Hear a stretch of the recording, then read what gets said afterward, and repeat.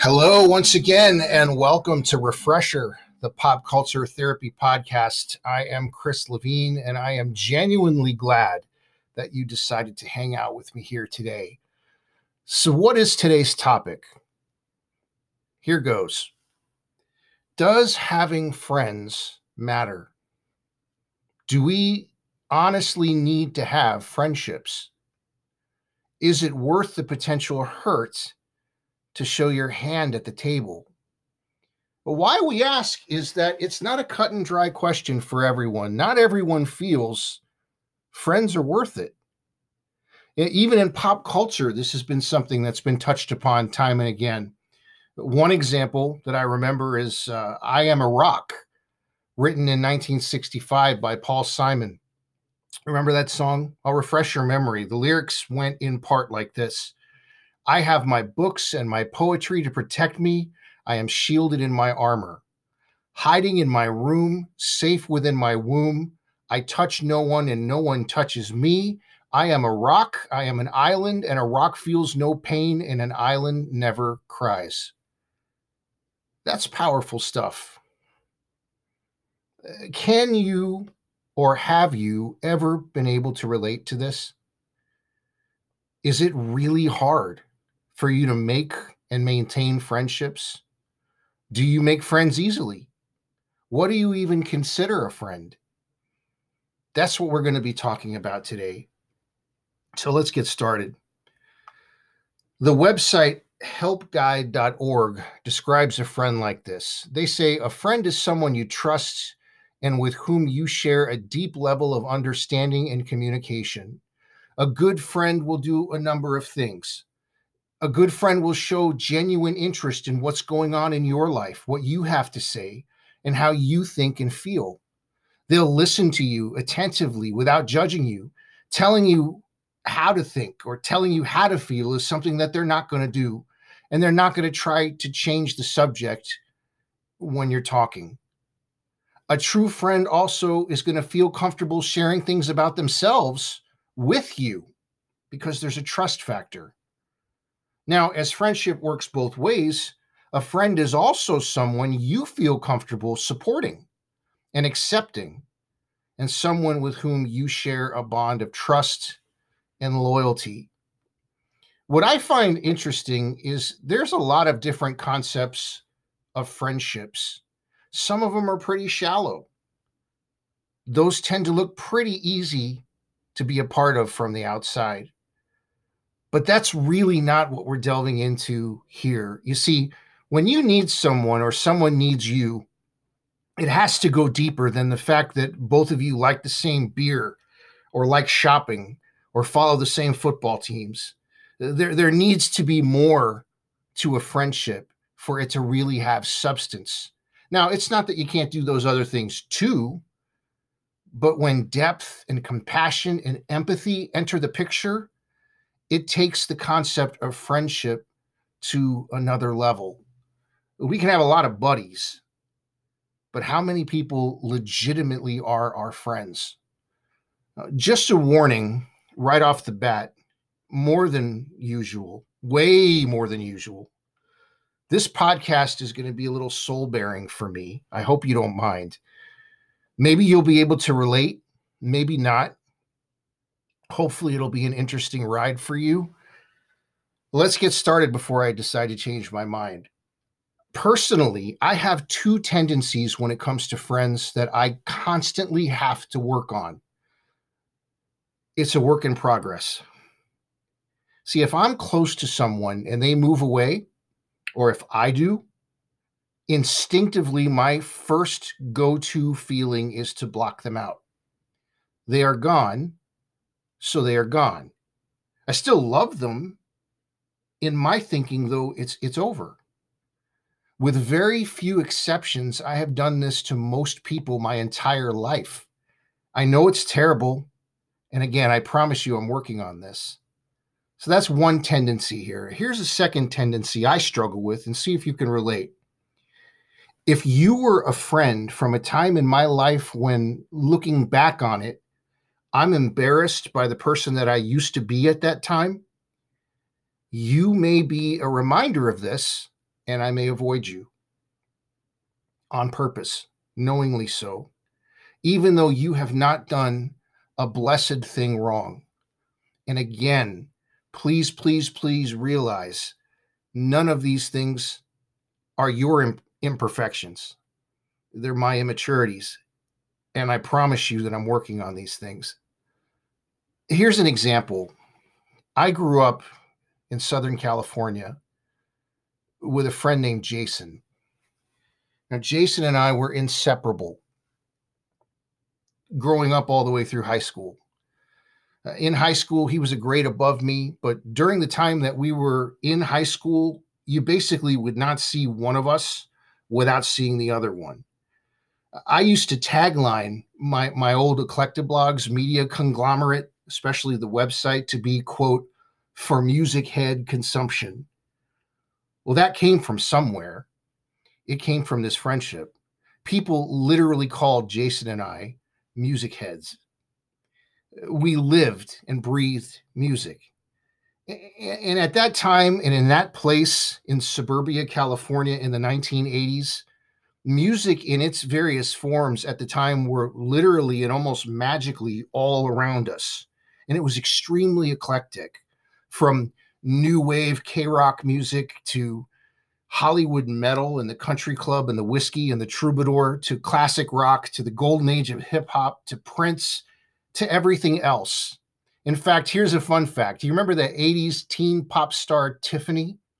She actually lived on Jason's street when we were all in elementary school. Well, back to the subject at hand. I had not spoken to Jason for decades after high school. And then one day, I got a phone call. He reached out to me. Now, one would think there was no falling out. We never disliked each other. I should have run to this opportunity to reconnect and have total appreciation for his reaching out. But I didn't at all. No fault of his. Here's why.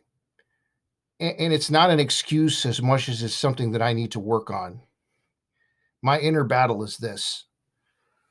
When I think Jason, I'm instantly embarrassed of who I personally was at the time when we hung out. Bluntly, that Chris Levine and thinking about him makes me very, very sad. I had absolutely no self-esteem. I was scared of everything. And essentially, I was a follower. I was naive, and you could easily have laughed at or shrugged me off at that time in my life. Since then, I've made it a goal for years now to try to be better. And decades later, I feel like I've somewhat improved. But then I get a phone call. And when this completely genuine man reaches out to me and I keep him at arm's length, it's because instantly I mentally fall into the headspace of that insecure person that I was back then. And it's both overwhelming and heavy. Maybe I can describe it like this. Have you ever seen on television when a police officer sadly asks parents to identify their deceased son or daughter, and their reactions when the sheet is pulled back and they have to see them? That's how I feel looking back at me from decades ago. And my friends at the time, for the most part, just by their presence, and again, through absolutely no fault of theirs, inadvertently pull back that sheet, and I have to look. Now, before I go on, for the record, I plan on trying harder to be better.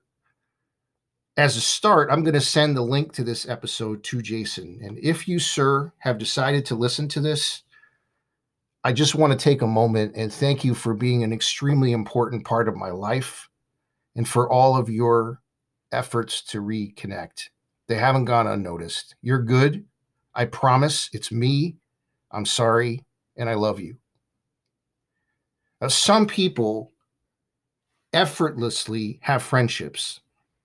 Everybody's their friend. They just have that thing. I see these ones and I wonder why, in my case, friendship has to be this tricky. But human beings and our psychology in all of its glory tend to overcomplicate everything.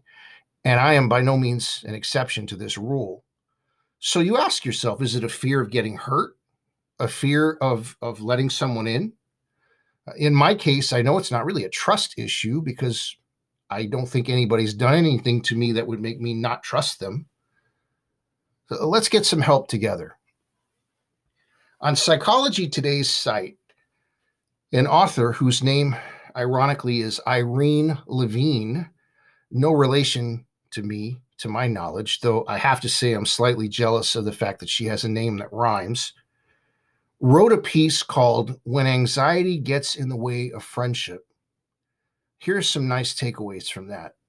One thought was that often well-meaning friends expect people with anxiety disorders to just snap out of it. Unfortunately, the anxious person, they already know something's wrong, and that just makes them worry to excess. They just can't change it on their own, especially quickly. She also says that when you feel close to someone, it's natural that you would want those feelings to be reciprocated. But your anxiety over a friendship is excessive because it's so uncomfortable and troubling to you. This complicates things. And so what happens? We become a rock or an island. We retreat. So what can we do? Well, we have to be vulnerable and leave ourselves open and available, no matter how hard that is. For the introverted and the sensitive, this is really hard, like murder hard. It goes against the way we're made. But the question is it worth it? And again, I don't just mean associates. I mean really good, tried and true friends. Good friends, the ones that bring out the best in you, the ones that encourage you, and vice versa. Another article mentioned that to have good friends, you have to be a good friend yourself. And I love how it's put. It says that the real generally always recognize the real. So if you're not being real with someone and you're not a good friend, you probably won't find it easy to be surrounded by good friends. Lastly, my wife always says something, and I don't know where she got it, but it's brilliant. She says that sometimes we have friends for a reason, for a season, or for a lifetime. All of them legitimate friends, but some for a reason, some for a season, and some for a lifetime. You know what? I believe this. Some friendships are extremely superficial and extremely shallow, but you know what? That's okay because others are monumental and deep. There's room for everyone. Just remember this, please. And this is something just to take from this whole thing. Don't make not having friends a viable option. In addition to those you just hang out with, make real friends, ones who want to help you and ones who you want to help, ones that can take your idiosyncrasies and you can take theirs, ones who make you laugh, make you think, make you better, and vice versa. These tangible and ironclad relationships will not always make the storm go away, but they'll help you to get through it. Well, we once again have arrived at the time on Refresher when we present you with a Spotify playlist to musically bring our topic to life. We have for you this time around a Refresher podcast Friendship Obey Your Thirst playlist. You can find it really easy on Spotify. Just type in Refresher Podcast Friendship Obey Your Thirst. I try not to repeat artists on these lists too often or to make them too obvious, but sometimes the perfect tie-in to the theme is just too good not to use. So let's see what we have cooking for you this time. Track number 1 is You're Gonna Need Someone on Your Side by Morrissey. I had the pleasure of interviewing 2 guys that were in his band on this record at the time. The guitar player, one of them, Boz Borer, and the drummer, Spencer Cobran. Boz was really, really funny, and Spencer was whatever the opposite of obnoxious is. 2 really nice guys. So You're Gonna Need Someone on Your Side by Morrissey. Number 2, My Friends by the Red Hot Chili Peppers. Interesting side note, I actually saw them with Jason in 1990. Number 3, Friendship is a Small Boat in a Storm by easily one of my absolute favorite band names ever, Chicano Batman. Number 4, You're My Best Friend by Queen. Number 5, No One to Depend On by Santana. Number 6 is I Just Want to Be Your Friend. It's a nice little sunshiny pop song by a group called The Millennium from their 1968 release called Begin. Number 7 is Need You Around by Smoking Popes. Number 8 is Friends by the Beach Boys. Number 9 is Two of Us by the Beatles. Of course, that's from the Let It Be album. And number 10 is Waiting on a Friend by the Rolling Stones. Again, you can find this playlist really easily on Spotify. I seriously hope you listen to it and enjoy it. Just type in Refresher Podcast -Friendship, Obey Your Thirst. On behalf of the Refresher Podcast, listen, you guys are absolutely the greatest. I humbly, once again, want to share with you that this podcast now has contributors that financially donate monthly to keep it going. If you would like to join them and make a small monthly contribution, the Support This Podcast link on Spotify, right underneath the episode description, it gives you the options of contributing either 99 cents a month, $4.99 a month, or $9.99 a month. If you are so inclined, that would be great. Please do. If not, that's okay too.